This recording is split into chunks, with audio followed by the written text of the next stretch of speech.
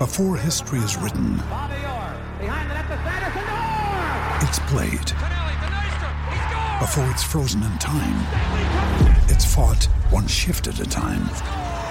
Before it's etched in silver, it's carved in ice. What happens next will last forever. The Stanley Cup Final on ABC and ESPN Plus begins Saturday.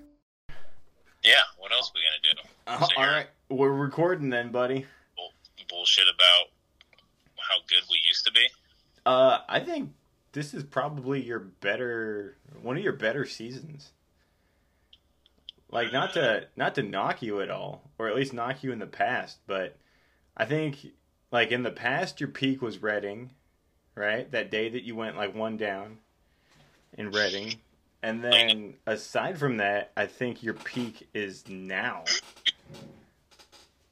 Like, would you agree? Maybe. You always feel like you could do better. That's actually part of one of the descriptions that I wrote about you on my little. So, Alan, just so you know, I called you, like, when I started writing notes about you, I titled it "The Working Class Pro." Yeah, that's true. Do you take offense to that? My wifey said that she's like, Alan will probably find that offensive, but I was like, no, not at all. No, I don't. I gotta go to work. I can't, I can't get home and shoot my ball all day like I want to.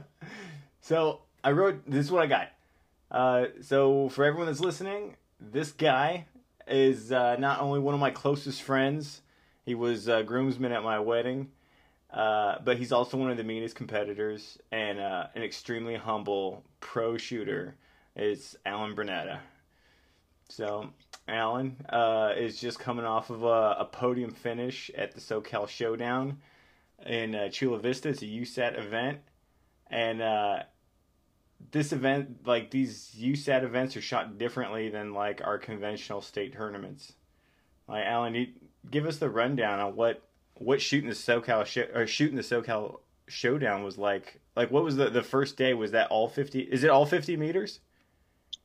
Yeah, so it's a FIDA event.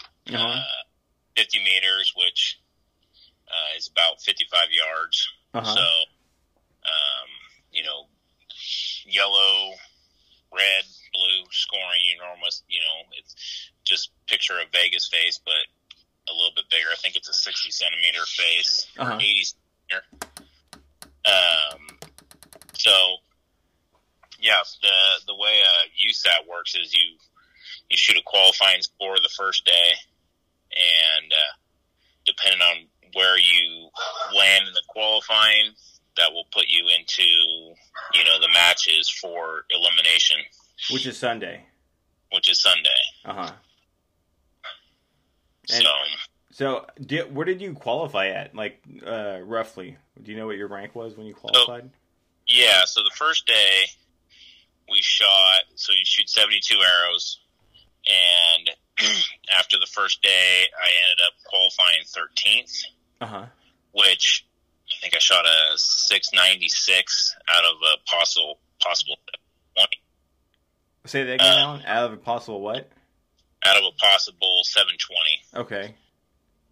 So, definitely left a lot of points on the table. It's at 24 points down, but feed events are very known for dealing with the wind. Right, because they're always on super flat fields, like way out in the open. Yeah, so, and, a 696, yeah, I left some points out there, but for literally, that's the second FIDA event I've ever shot.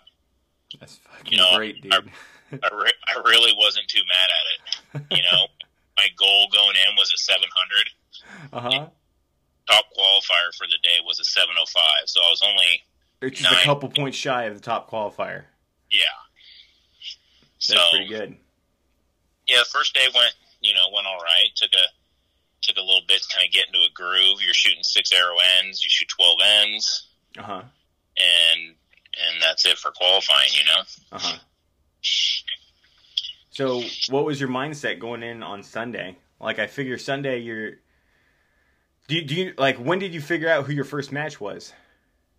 That night, I think I looked on Between Ends. Uh-huh. They have brackets broken down, so they take the top 32, and then the first place qualifier will shoot against the 32nd qualifier, kind of like a sports bracket, Uh-huh. and then they work down from there. So you could look on there, that evening and see, where who your first match is against, and you could kind of see how the matches will lay out if you win or lose or whatnot. But if you lose your match, they're elimination matches, so you're done.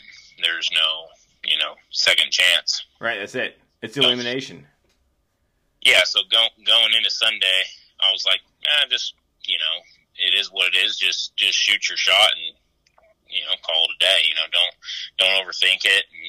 And we were shooting matches started at 8 a.m. Uh-huh. And so the wind wasn't so bad first thing in the morning. Right. Had yet to start picking up yet. Yeah, but as the matches progressed, that's when the wind, really started to pick up. Dude, so who was your first match against? I can't remember the kid's name. No? So, Was he a Hornet? Was he one of those, like, George Riles kids? No. I never seen him or recognized him, so. Dude, the one time I shot the SoCal Showdown, my first match was against one of George Riles, like, Hornets. And I was like, I'm fucking this kid up. Like, no way are these little punks gonna come over here and stomp on me. Like, and I sent that kid packing. Attaboy. Oh, but that was years ago, dude. Yeah. That ain't now. Those kids probably crush me now. Yeah, that was when you were actually good. Yeah, dude, you know who sent me home? Chris Osterlink. Oh. Chris. Yeah, and I remember going up against Osterlink, and I was thinking, like, look at this goofy, bucket hat wearing, recurve wannabe dude. Like, yeah. I remember thinking he's so goddamn goofy, there's no way this guy's gonna beat me, and he smoked me. I didn't make it past, what was that, quarterfinals or whatever. I got sent home real quick. Yeah, Chris is a good dude. I've shot with him a few times. He's cool as shit. He's cool as shit. Even after I was talking all that crap, he was still really nice to me. Yeah. But, okay, so your first match, how does it go? So, we get in, and we get right to it. Uh-huh. And I can't remember exactly how it went, end for end, but we get about 2 ends in, and I'm down like 1 point.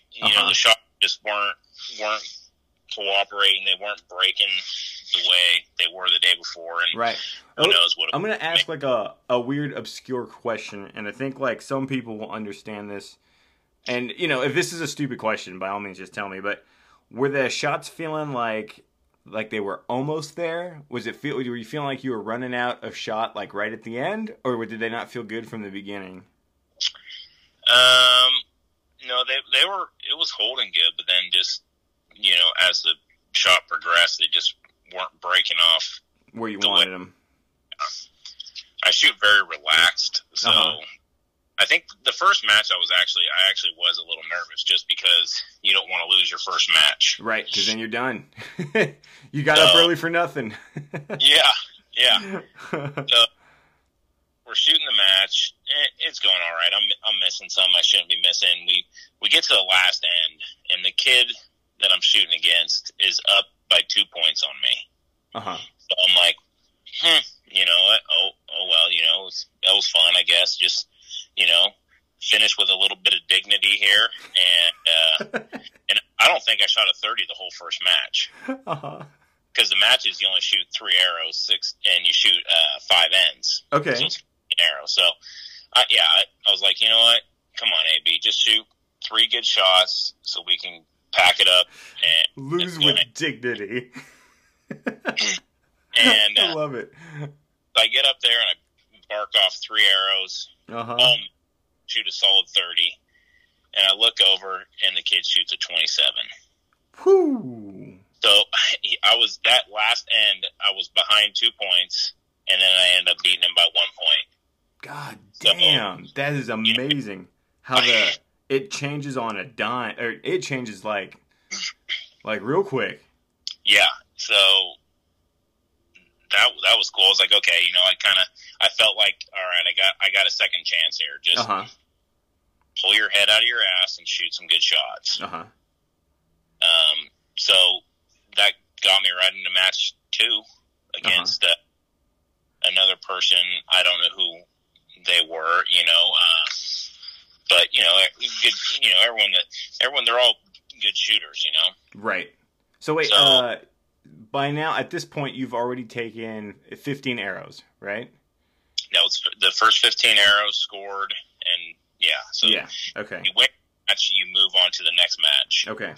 If you lose, you go home. Right. So you're on to number 2 now.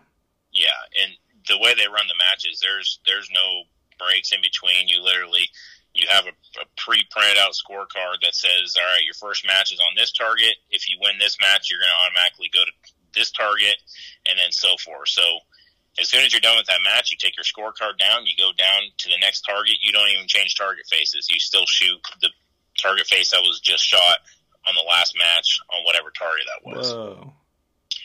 Yeah. So it's right away. You go right into your next match. So, you barely have time to grab a drink of water or whatever. So go right into the next match against someone else. I can't remember their name. Good shooter. We go in. We start battling. I'm up 1 point. We even it out. We get to the last end. We're tied. I said, all right, just give it 3 good arrows. Let's finish up strong. I shoot my 3 arrows, and it's a 30. And I look over, and he shoots a 29. So I love it. Yeah. So the first 2 matches, I win on the very last end, which essentially could come down to the very last arrow. Right. Ultimately, yes. Yeah. So it's one of those things, it's like you got to keep your head in the game because you never know what can happen. And yeah. If you shot an 8, that's it. You're done. Yeah. Yeah. Or if I shot a 9, it would have tied. Yep. And it would have to gone to a shoot off. So, and all 3 of those last shots, I never picked my binos up. I was like, the shots were kind of starting to feel good. They were just breaking. I'm like, oh, that's 10. Oh, that's a 10. Oh, that was a good shot. So at this point, Alan, when the shots are starting to break better for you, is it an unexplainable thing? Are they just happening? Are you doing anything are you putting a little more juice into your shot, or are you just like trying to keep your mind clear and just run the program? No, I was just trying to keep my mind clear and run the program, try not to force anything and just let it happen. Yeah. Let the good shots happen. And like I said, that first match I did have a little bit of nerves, but now the second match I was fine. Didn't feel any nerves. I was just, like I said, hey, let's have a little dignity here and shoot. Let's finish strong. Let's go out on our shield here. Yeah. Like so Americans. Yeah. So there's match 2, 1. So I was like, all right. And so right into the third match, I move my scorecard, go over, get on the line. I don't even know who I'm shooting against, and I'm kind of looking around. I'm thinking it's August Moss. He won what was it, Arizona Cup or Gator Cup this year. So I was thinking I was going to shoot against him. We were talking. I was like, hey, good luck, bud. And then he goes, oh, I'm not shooting against you. And I turn around and then Braden Gillantine's there. I'm like, oh, am I shooting against you? He goes, yeah, I think so. I said, all right, cool. Let's good luck, bud. And let's go. Holy shit. Yeah. So my third match, Braden Gillantine. I never heard of him before, but go on. Yeah, he's won a couple medals. He's been around. Yeah. So kind of in my head right off the bat, I'm like, I won 2 matches. This guy's gonna whoop my ass, but I'm having a good time. It's like, Alan, you haven't even shot your first arrow, and you're like, all right, let's lose with some dignity here. Yeah, exactly. So we start shooting, and we're tied. The first end, go in the next end. I think we're tied, or I'm down 1 point, and I'm shooting decent. And, now the wind's starting to come up, which I have a lot of trouble in the wind, so. As do I. Which makes my shot not as smooth, but I'm like, we're waiting in between wind gusts to figure out, how the wind's going to go, and you only get, a minute or 120 seconds? For 3 arrows? You get 2 minutes, so you can't wait too long, you don't want to be up there and, not have an arrow. Is that 2 minutes for all 15 arrows? No, you shoot one in at a time, 3 arrows. Okay, cool. So you can play the clock if you have to, according to the wind. Yeah. Okay. And people were playing the clock and waiting and all those fetus shooters. They're used to when they get up on the line. When you make the medal matches or anything like that, you only get 20 seconds to shoot. Right. Those guys that run the team games and stuff are like 10 seconds or less. Yeah. Or maybe you said 20 seconds, Yeah, it's crazy. Yeah. So we get down, we score, we come back, we're on the last end, and Braden's beating me by 2 points. So I'm like, all right, like I said before, let's have a little dignity and break off a couple of good arrows. Let's finish strong. Get up there. I break off 3 beautiful arrows, middle, and I turn around to go set my bow down. And I don't even glass any of those last arrows. I don't glass his target. I'm just like, the shots felt good. I know they were good shots. Turn around, put my bow down, and Rio's behind me. And at this point, he had gotten knocked out, and he goes, "Dude, you just won." I'm like, "What? Get out of here! Come on!" And sure as shit, we go down there, and I shot a 30, and Braden shot a 27. So that was pretty wild, That's amazing. Yeah, you got to stay in it. Oh, how the mighty have fallen.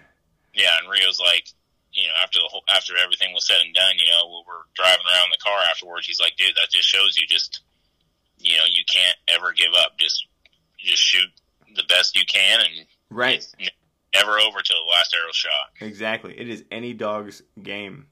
Yeah. Speaking of dogs, I think right around that time after you beat Galantine, Brandon Williamson texted us and was like, "Alan's fighting like a stray dog to stay in here." I was clawing my way around. Yeah, you were pulling hair, gouging eyes. So let's see. You send this unknown guy packing, and then who's next? So we get back to the line, and I'm standing there, kind of getting ready to shoot the next match. And my next match is against Jimmy Lutz. Oh, so yeah. Stand up on the line, I kind of look to my left, and Jimmy's there, and we're kind of bullshitting for a sec, and I look to my right, and I see my buddy Chris Schaff there, and then Steve Marsh. And then I kind of dip my head and lean over a little further, and I kind of look to the right and left. I'm like, where the fuck did everyone go? And everyone's starting to clear out? No, we were the only ones left to shoot. Oh, shit. That's when you start. So is that when you were realizing that you were fighting for a podium spot? Yeah. Oh, yeah, that's shit. What I realized, if I win this match, I'll go to a gold medal match. If I lose, I'll go to a bronze medal match. So that was surreal. That was a bit of a trip, but because I've never gotten that far. But like I said, this is only my second FIDA tournament, USAT tournament. Right. So I still didn't feel nervous, but the wind was blowing pretty good. Jimmy is known for his extreme command shooting. That's a very nice way of saying he punches it. Yeah. So, especially in the wind, I have a hard time just because of how relaxed I shoot. You shoot a hinge? I shoot a hinge, yeah. What hinge are you shooting this weekend? The HBC. Nice. Old classic. So we start shooting the matches. I shoot 2 8s, bunch of 9s, couple 10s, to put a nicely, Jimmy put a whooping on me. But he still struggled too. It was like a 141, and I think I shot a 136, which was kind of. Oh damn! But if I was a little bit more on my game, that definitely should have been a match I should have won with that score that Jimmy shot. The low 140s is not a good. Well, really not. That just speaks to the wind, and like, yeah. I'm not one to look at the score and then be like, well, I could have fucked you guys up or whatever, because I'm certain the wind was playing a lot on you guys, and it would have played on anybody. And then the fact that you guys are also going in for gold, is another thing that just adds like, a huge weight for you to carry, or try to pass off while you're shooting. Yeah. So, we finished up that match, and up to that point, right before I shot, I was actually pretty proud of myself. Just keep fighting, keep pushing, and I ended up, and I'm like, hey, I'm going to shoot in a bronze medal match now. So we go down, and they actually, at this point, they finally put new targets up, and so it was just Steve Marsh and I. He's another Matthews shooter, great shooter. Yeah, he's a nice guy. Yeah, so right into it, no breaks or nothing. Just all right, you're up now. So, we just start shooting, and literally every single end, I shot an X-10-9, all the way to the fifth end, X-10-9. We get down there, we're tied up, 145 to 145. Steve and I are. And the way a tie works is, you shoot one arrow closest to center, and that's it. Damn. I'm doing a podcast with Wendell. Say hi. Hello. What's up, Jackson? Okay, I'm gonna finish up this podcast. Okay. That's the mini brunetta. That's JB. All right, so we go back, and this is like there's judges and officials, and they go down and watch you score the whole bit, especially this late in the game. So we get back on the line. And they set the clock to 40 seconds. You got 40 seconds to shoot your one arrow. Closest to center wins bronze. Was the wind blowing super hard at this point? Like what? The wind was blowing, so they hit the buzzer. My arrow's knocked. I hooked my release, and I waited about 5 to 8 seconds because there was kind of a gust working its way through. And just as the wind just dies down just enough, I'm drawing my bow back. Steve shoots his shot. I pay no attention to it. Anchor in, just make a good shot. It ain't no big deal.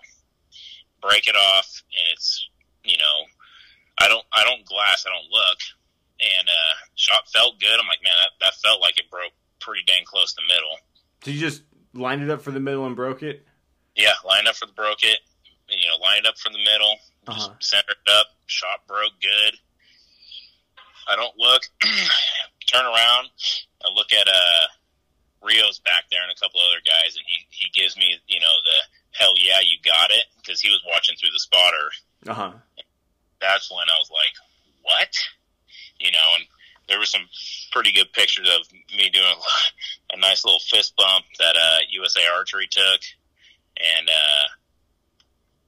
so. Yeah, dude, that picture that USA Archery took of you, that was cool, man. Yeah. I had you looking like a Kansas City 10. Dude, I was pretty fired up.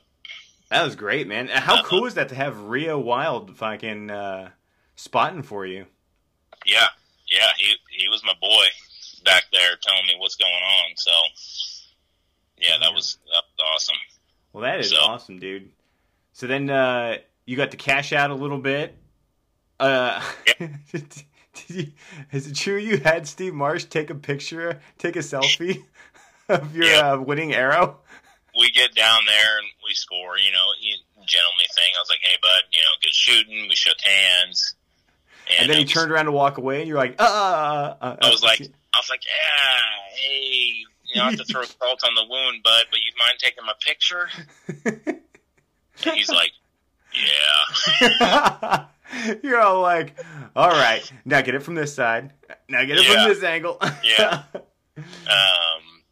But, I was, this is my biggest finish, as a pro. As a pro and a USAT, I mean, like at these USATs, it's open class. It's like championship Vegas, basically. I mean, there's some raw meat thrown into the mix, but it's anybody's game. It's open class. Yeah, but when you got, Big Cat and Rio and Chris Shaw, and you got some killers out there. Yeah, the guys can shoot, and that saying, that's how the cookie crumbles. That's just the way it went. There were some guys shooting some good matches, but it just, I don't know what was, it just worked out for me that, how the matches lined up, and, just wasn't their day, baby. Wasn't their day, and it was my day to pick it up literally in the fifth end. Roll through and slap some nuts. So Alan, that was the story I wanted to get through, because when you originally told me that, like, I was like sitting on my hands, like, yeah. I mean, this is such a cool thing to happen. It's a cool thing that you pulled off. All your buddies are proud. I don't know of anyone that's not bragging about you, at least people that know you. But now I want to get into like some of the technical stuff. So you ran a certain type of arrow for this. Like, you basically set up arrows for this event, right? Yeah. So what were you shooting exactly? So normally I'll shoot an Easton X10 Pro Tour, a 420 spine usually for most everything else, but... And what do you cut that down to? Those are cut at 27 even, carbon to carbon. Okay. So that's your usual arrow. That's like your safari arrow. That's my usual safari arrow, whatever type of shoot. But going into the FIDA event, I kind of wanted something a little heavier, just to help with the wind, wind drift. So I got a set of, same arrow, but in a 380 spine. Okay. So they're a little bit heavier. They're cut about a half inch longer, 120 tungsten points. Nice. Q2I, a low profile. Is the 175 vein on the back? 175 SLs, the Q2I Fusion XLs. Nice. So, and do you feel like those? You must feel like they did good because you shot them pretty damn well. Yeah. Do you have any want to take those out for, like, any more safari? Like, at the next safari event, are you going to go back to your 420s? Or are you going to shoot the 380s? I'll probably go back to the 420s. I mean, they both grouped fine. Mm-hmm. I shot the 380s last year all through safari. I don't really see too much difference in them. Right. Just a little bit of speed. I mean, little bit of weight is what I imagine on that arrow. Yeah. Now, so when you're heavier. I'm sorry, Alan. I didn't mean to interrupt you. No, you're good. When you build arrows, Alan, do you do any like wacky shit? You do any like knock tuning? You do any like you do spine knock indexing? I mean, I know they're X10s, so they're pretty solid right out of the gate. But do you do anything like shoot bear shafts through paper or whatever? Yeah, I'll bear shaft them through paper, and then just rotate them all so that they all line up the same. No, I just shoot one arrow. Oh, that's it? So you're just making sure that your bear shaft through paper is solid, so that your tune is good, your bow tune is good, and then you're off to the races. Yeah, I'll generally just do one bear shaft through paper, and if, to get my rest super close, and then I'll paper tune it with a fletched arrow. Okay, all right. So you're not into the whole like super build on your arrows. You just kind of trusting that they're decent right out of the box. Yeah, because then you shoot them at distance and just see. Yeah, if there's any shitty ones, you could just pull them. Yeah, I number them all, so you keep an eye on if you got some flyers, and if you got a flyer. This is something that I want to like start to touch on. Like I cut a podcast like 1 or 2 weeks ago about like how to build the fucking craziest set of arrows, right? Like how you can take any set of arrows and turn them into like competition worthy arrows. But after talking to some people, like, you know, I get some messages on the side, I'm starting to think like, you know, that's all kind of overrated, because that's not going to help you break in the middle. And one thing that I noticed is really good shooters, guys like you and guys like Austin Watts, they don't really spend a lot of time tinkering with, you know, like weight indexing, or I don't know. Do you do weight indexing with your arrows? When I cut my tips, you know, I weigh them all out, and you know, just the cutoff points. You know, you can get grain variance, you know, depending on where it breaks off. So I'll weigh every single point, you know, and they're usually, so I'll run like a 120, but they'll usually come in at like a 121. Cut them, or, you know, within half a grain, which probably you would never see. Right. But I put them on the grinder, and I grind them and weigh them, until just to get them right where you like them. Yeah, I always do that with all my tips. Oh, that's cool. All right, so you know, all my arrows probably weigh within 1 to 2 grains max. That's about what I got on the last like 2 dozen Nano Pros I built. I wasn't even trying to build them that way, but it came out to be like plus or minus 1.5. Yeah. So and I'll weigh them all once they're all completely built. And I'll get a group of arrows that are all within, you know, maybe less than 1 grain. You know, I'll see how many I have, you know, in that group, and I'll start with those, and I'll number those, you know, 1 through 8 or 1 through 10, and those will be my go-tos. And then, you know, the higher the number, maybe the, you know, kind of more back of the bus they get. I love that. I love that term. Back of the bus. Back of the bus, bud.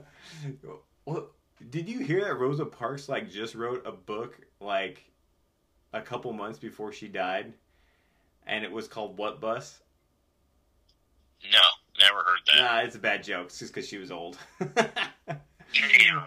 So how about stabilizer weights, dude? Like, did you change any weights for the SoCal Showdown? Because I know we're always kind of talking about stabilizer weights to some degree. Yeah, so I ended up actually changing one of my bars. I changed my back bar from a 12-inch to a 15. And I think I'm running like a 20. Let me see here. There's 9, 10, 11, 12, 13. I got 18 on the back of a 15. Okay, so 18 ounces on the back of a 15-inch bar. Yep. And that's off the that lower bracket on your Matthews? Yep. Okay. And then the front on my 30, I got 12 hanging out the front. So 12 and 18? Yeah. Slightly biased. So I'm taking it you're slightly biased at the back, but you got enough in the front to do some decent aiming. Yeah. Do you torque tune your arrow rest and all that? No. No? Well, where do you set your arrow rest? You just like wherever it looks good? Yeah, I mean, it's got to look good. If it looks good, it shoots good. Oh my god, dude. This is changing everything that I've been preaching. Wow. So, let's see. Okay, and so the other thing I wanted to ask was, do you run your draw length long or short? Because I imagine you're like, isn't your draw length like 29 inches, Alan? 28 and a half? 28 and a half, 28 and 3/4 right there. So you run it a little long then. You go 28 and a half and then throw some twists into your cables? Yeah. Well, Matthews will naturally come about a 1/4 inch long. Whatever mod you do for draw length, it's going to come a little bit long. Okay. And that's just the way the Matthews bows work out. Mm-hmm. But, you know, I kind of been struggling the end of last year and the beginning of this year, so I kind of reverted back to, you know, some old notes I had on, you year, I shot super good in Reading. That's when Hoagie and I won the Kings Outlaw. So I kind of reverted back to some of those measurements to try to get. You guys won the Outlaw. Yeah. Dude, it might not be that you might still be in the peak. You might just be on one big ass peak. Yeah, well, she definitely had some slump, but the last couple shoots are starting to come together. So. So on your draw like that one, what I'm getting at is so you're 28 3/4 inside your shot execution. Do you feel like you are assuming your draw length is actually 28 3/4 exactly? Are you set up a little short so that you're breaking shots stronger, or are you a little longer on that draw for that slower pin float type thing? You know what I mean? Yeah. I tried it both ways. I had a hard time finding any difference between, because for a while there I was 28 and 7/8, almost 29. And it didn't seem.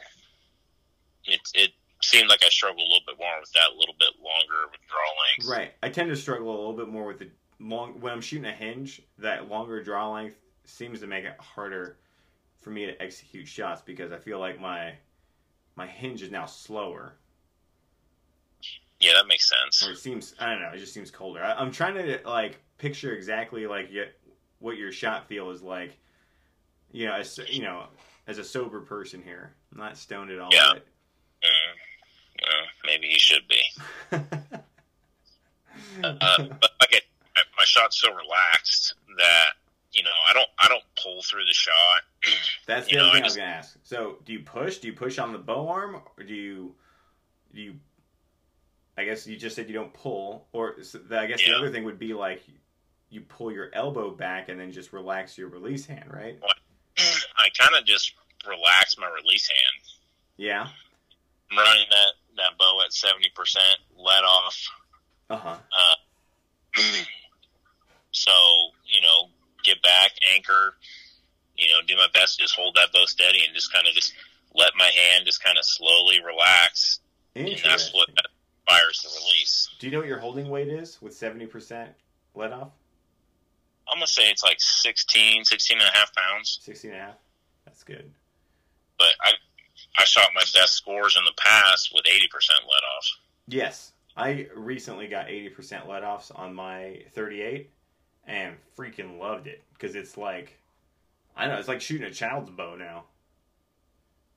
Yeah, there are some pros and cons there. Mm-hmm. I think too much let off, you definitely get lazy. Right. Definitely. Did you find with the Matthews, do you ever have any vertical knock travel issues? Or you always seem to you get a pretty decent bullet hole just running even cam timing?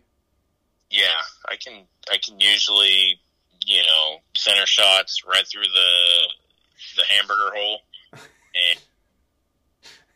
And go on. I love hamburgers. And 13 16ths to 3/4 center shot. You do that, have a good knock fit. I rarely ever have to get have the tuning too crazy. It's usually really close with just that. So I noticed you run biter knocks. Yeah. I like the way biter knocks fit on a stock Matthews center serving, but I think I'm the only guy running stock Matthews strings at the moment. Yeah. Are you running ABBs? I am. It's 452X, right? Yeah. And have you had any issues with those? They seem to hold up pretty good. They hold good. They definitely don't stretch. I like the zebra strings. I've run them for a long time. I still got them on some of my other bows. And the zebras are decent. I'm not having any issues with mine. It's just sometimes you end up with a weird set that you have some issues with rotation and stuff like that. Well, they don't serve their end loops, which is pretty half-assed. And the strings themselves look like garbage. But, man, if they don't stretch, then fuck it, they don't stretch, you know? Yeah. How's the knock fit between your biters and the ABB strings? I always reserve my center serving. You reserve it? Yeah. Oh, man. So Yeah, you are one of a handful of people that I know that reserve to get that nice, clean knock fit. Oh, yeah. And I am so lazy. Like, I've done it before. I did it on my my Prevail, but I'm too, I don't know, I guess halfway nervous and halfway just lazy to up and go and do it on this bow. So can you give us the details on how you do your center serving? Or like what kind of material you use? Like, do you know what width you're using? Yeah, it's right here. I'm using a BCY 62 XS in a 18 thickness. Just on a little, I think it's a biter serving tool or yeah, I got it in my hand here. But it's super easy to serve. You just obviously need to. I put it in my bow press. There's some pretty good serving tools out there. Last Chance Archery makes a jig that you could put it in to. I think you could put like almost 300 pounds of pressure on the string, which that's like the best way to serve is to have that, super tight tension. But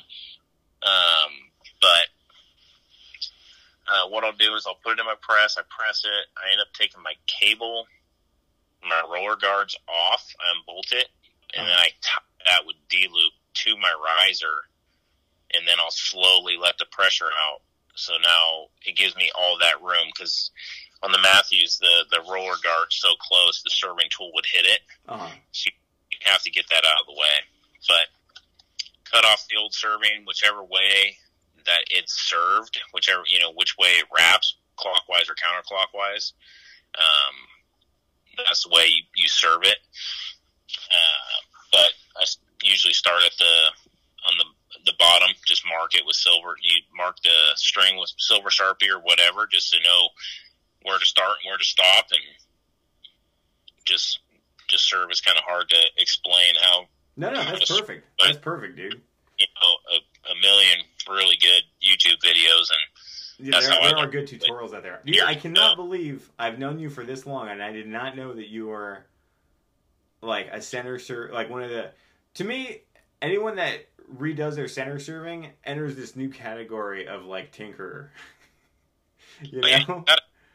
You gotta do your center serving, bud. Oh man, now I feel like everyone's been doing it except for me. I gotta ask Austin if he does this. I gotta ask Mark Rubio if he does this. Okay, so my other questions, Alan. In the middle of the season, how often are you practicing? Well, like you said, the old working class pro.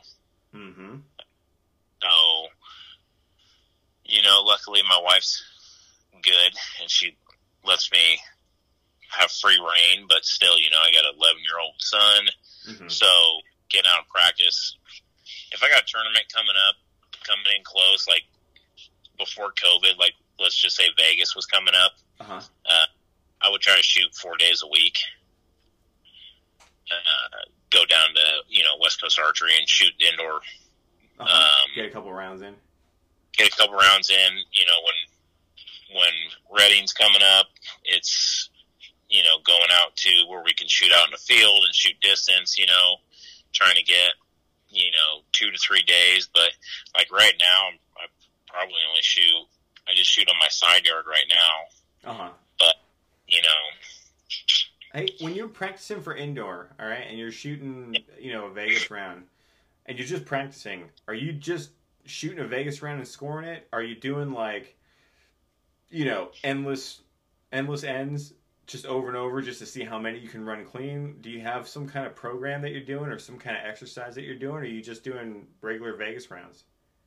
No, I'm just doing regular Vegas rounds. I usually will try to warm up, 10 or 12 arrows, and then go right into scoring in, a game. And how many Vegas rounds would you shoot in one like practice session? If I got buddies there that are shooting with me that are wanting to shoot, sometimes we'll shoot 3 games in a practice set. But when you're by yourself, it gets pretty tedious and boring to shoot by yourself. Hard to get motivated. Yeah, no one there to push you, and so, man, I've gone down, shot 30 arrows, and went home. So it just depends on the situation. Dude, I could shoot by myself all day, man. I don't need to see another person. Yeah, Dude, I can't, but sometimes that gets tiring. Yeah, I guess I just don't get to do it enough. That's why I'm all hot and bothered for it. Are you gonna run the AB Invitational again this year? I think so. I'm gonna do that. I'm gonna talk to Hans and Adrian and make sure we're cool and do the old AB Invitational. Yeah, I think we need to do that. That'd be fun. For everyone that's listening, the AB Invitational was a 23 diameter arrow indoor round, kind of like a indoor.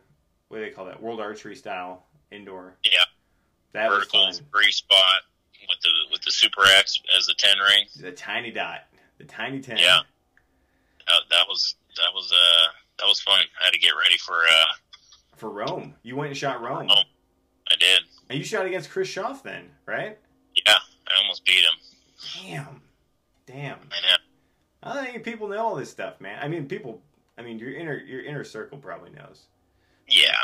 Man, it's just crazy because, I'm always doing this talk, like, for all the newer guys, they don't even know that these competitors are, like, right next door to us, Yeah.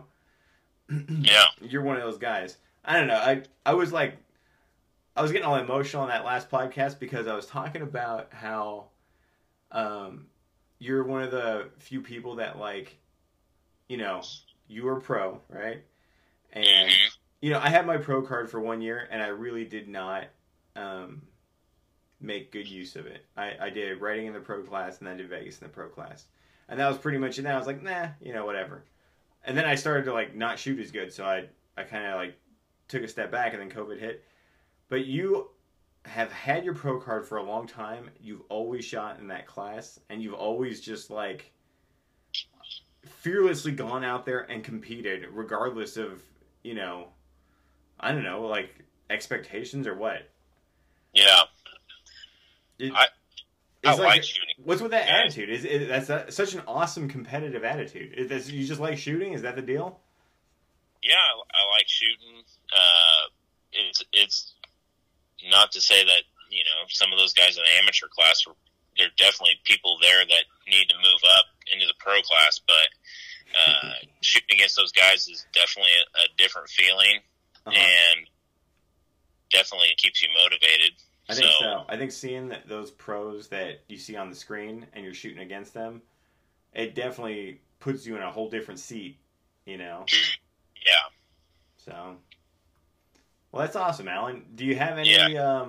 Oh, that was the other thing I was going to ask. Well, okay, so assuming I'm a noob, all right, and you were going to tell me the one thing, like if you're going to give me like one piece of advice to get better on archery, what would it be? If you had to distill it to one thing. Well, the thing I always tell people is go compete. Just go, like, take whatever bullshit setup you have and just go compete.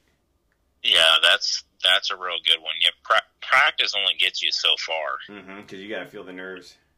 Yeah, like my buddy Jacob who comes in the shop, he's been shooting indoor literally we set him up with a target bow. He doesn't hunt or nothing, but he's been shooting indoor strictly in his front yard, no outdoor, indoor for like the last 2 years straight.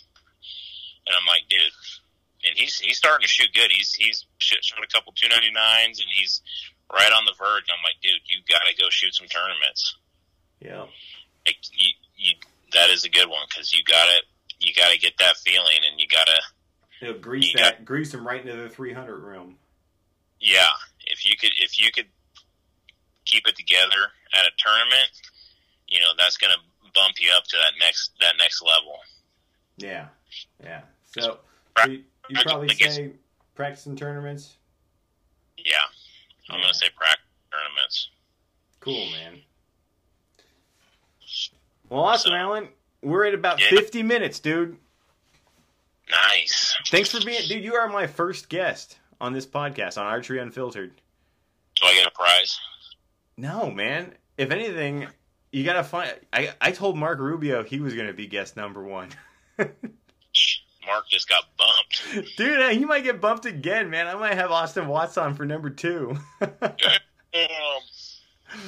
And I know I talked a little bit to Blake Jerome about coming on, but I'm not sure when I'm going to be able to catch him. That dude's busy doing, I don't know, destroying planets or whatever with arrows. Who knows what he's doing? Dude, we gotta, you know, I don't want to threaten anyone, but we gotta beat that guy next year. We got this, brother. Yeah, Dude, I'm looking forward. Are you going to shoot the BC shoot? Dude, I think that's the same time as deer season. It is. It's August 10th. Yeah, we got to shoot deer. Oh, yeah, well, I do intend to shoot deer. Or at least attempt to. Yeah. What's the rest of your tournament season look like right now, Alan? Let's see. In 2 weeks, I'm going to go up and shoot the last outlaw up in Oregon Safari. Oh, that's a good one. And then after that, I don't know what would happen then.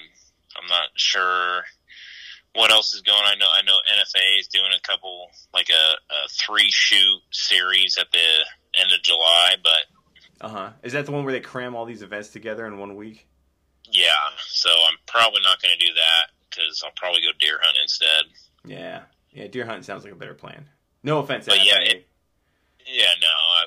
I would like to go do them, but if it works out, I'll go to the BC shoot. Right on, man. Well, cool. Hopefully they get a money. What's that? Are you gonna go to the BC shoot? Dude, I gotta beg my wife, and if there's a money class, I told Austin I would shoot it with him. Yeah. But I gotta beg my wife first. All right, you can do it. Yeah. Tell her I said it's okay. She liked it more than she liked. That's the other thing for everyone listening. There's 2 people that Hillary gets so jazzed about me losing to, and it's Alan and Emerson. Yeah, I remember. I can't remember. More, so it's just me. What's that, Alan? And Emerson doesn't shoot anymore, so just me. Just you now, baby. Yeah. Well, dude, thanks for coming on, Alan. Yeah. Thanks for being guest numero uno, dude. Yeah, absolutely. I can't wait to. We're gonna mix it up and have fun next week at the Broadhead shoot. Oh, dude, it's gonna be a blast. I'm heading out there tomorrow. That's actually this week. It's this weekend. This weekend. Yeah, I'm like deliriously tired from all the training I've been doing for that. It's all good, man. Yeah. All right, brother. All right, dude. Thanks for coming on. You have a good night, Alan.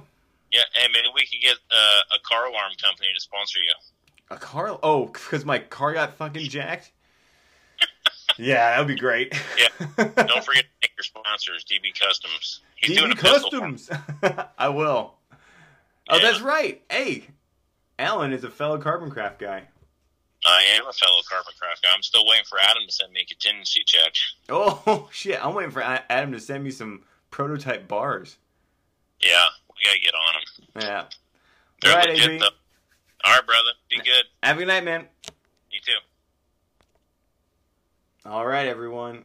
That was Alan Brunetta, West Coast Archery Pro Staffer, Matthews Pro Staffer. I gotta say, like, that is a humble dude. He'll tell you anything you need to know about getting better at archery. He's always over at West Coast in Petaluma.